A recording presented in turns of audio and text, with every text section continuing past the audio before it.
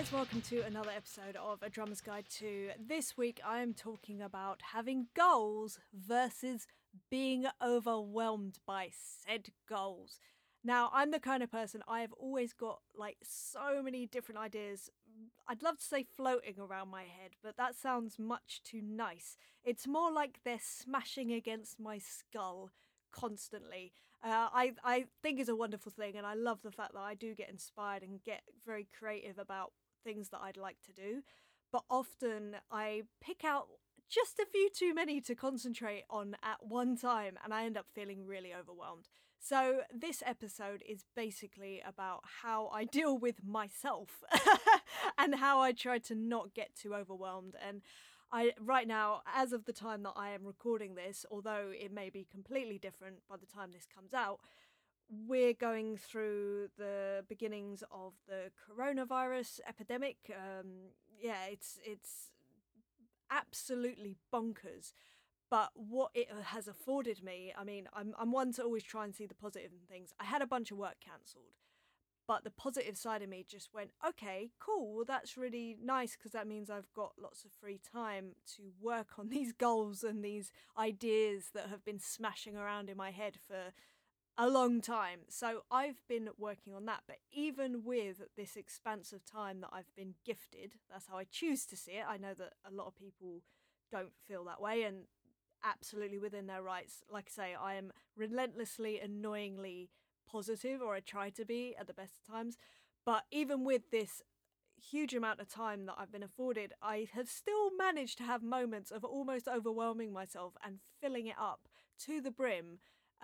But luckily, I or my lovely husband, I literally just use him as a sounding board when it comes to things like this. I'm like, right, I'm thinking about doing this. Do you think it's too much? And he knows me so well. He knows how overwhelmed I tend to get with certain things. So he's quite good at sort of like going, yeah, maybe finish one of the other things first and all that sort of stuff. But anyway, this episode is about all the other things that I use to try and stop myself from driving myself nuts with all these goals and these ideas and the things that I want to execute, so that I don't feel completely overwhelmed and consequently debilitated. So hope you enjoy it, and I will see you on the other side. All right, laters.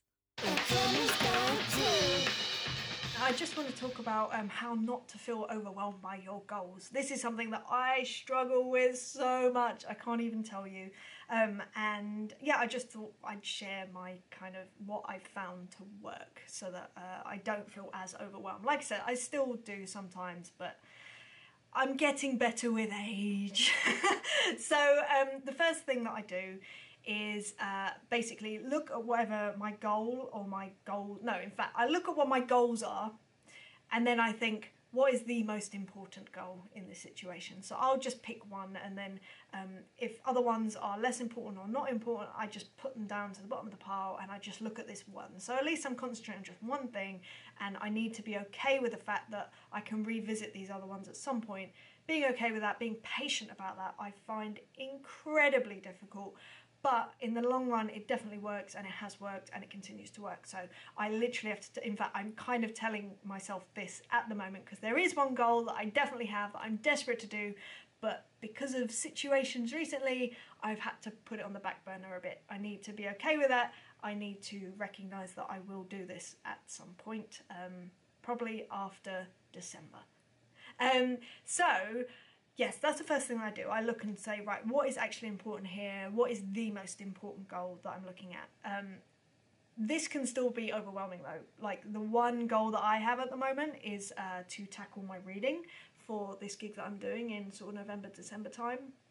And the idea of looking at that as one singular big thing is too much, and it is completely overwhelming. But what I've done is I've broken it down.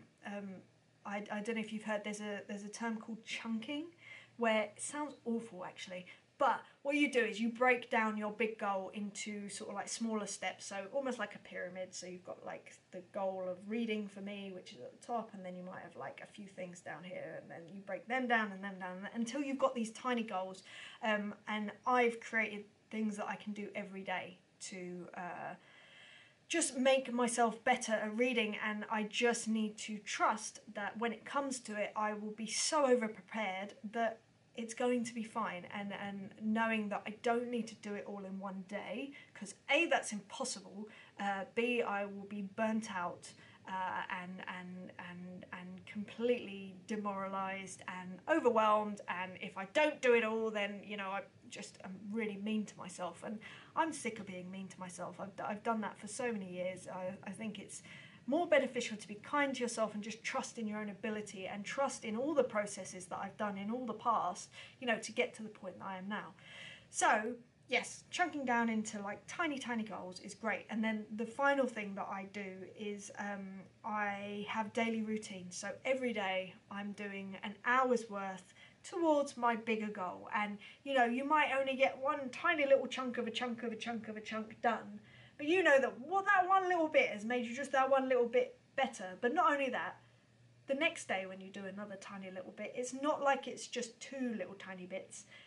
They compound, and that makes the whole thing just slightly more developed and gives you slightly more experience. So I just wanted to make this a very, very short video and just cover that. So just find out what your most important goal is and focus on that one goal, because otherwise you're just looking everywhere and it's a nightmare. And then chunk it down into the smallest possible thing that you can do to achieve your goal, and then put it into a daily routine. And the interesting thing about the daily routine thing is, if you connect it to something that you do anyway, like it becomes an automatic behaviour. So for me, this sounds so silly, I have a coffee and I come straight into the studio, and then I know that the first thing I do is go and do my reading practice, unless it's a Monday, which it is today, because then I need to do these videos first, because I need to be as alert and awake, as enthusiastic as I can, because chances are, after doing an hour of reading, although I'll be proud of myself for getting it done, I might be a little bit lethargic because I might be a bit exhausted. So I know that about myself. So I know that this is the best way. Therefore, I'm going to go do my hours practice right now. Yes, before I go, I'm too tired. So yeah, I will go do that now, and then I will edit this video after that as a reward, if you like.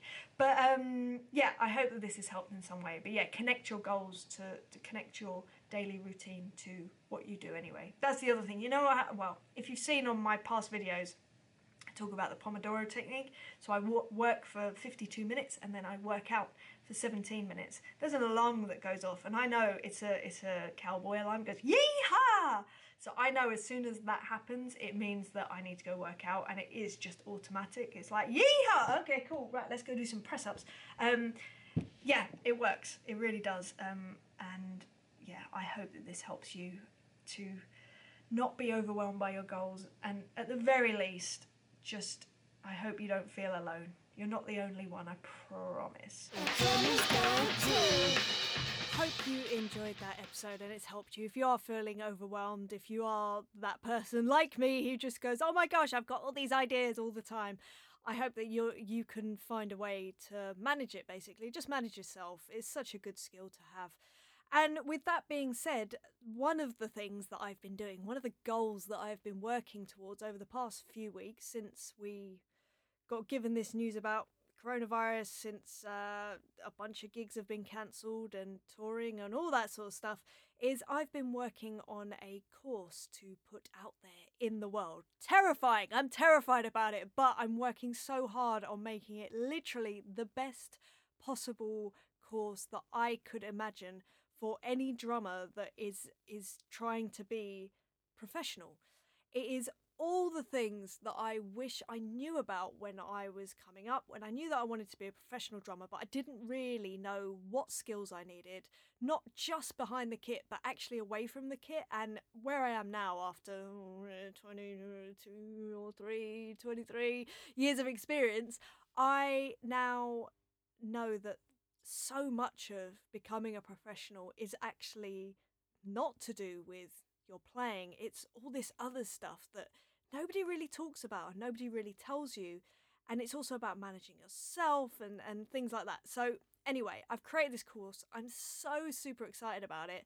As of the time of recording this, it's not done, but it's getting well on its way. However, by the time this comes out, it may even be ready, although I need to remember not to rush it, but I'm kind of just telling you my train of thought right now.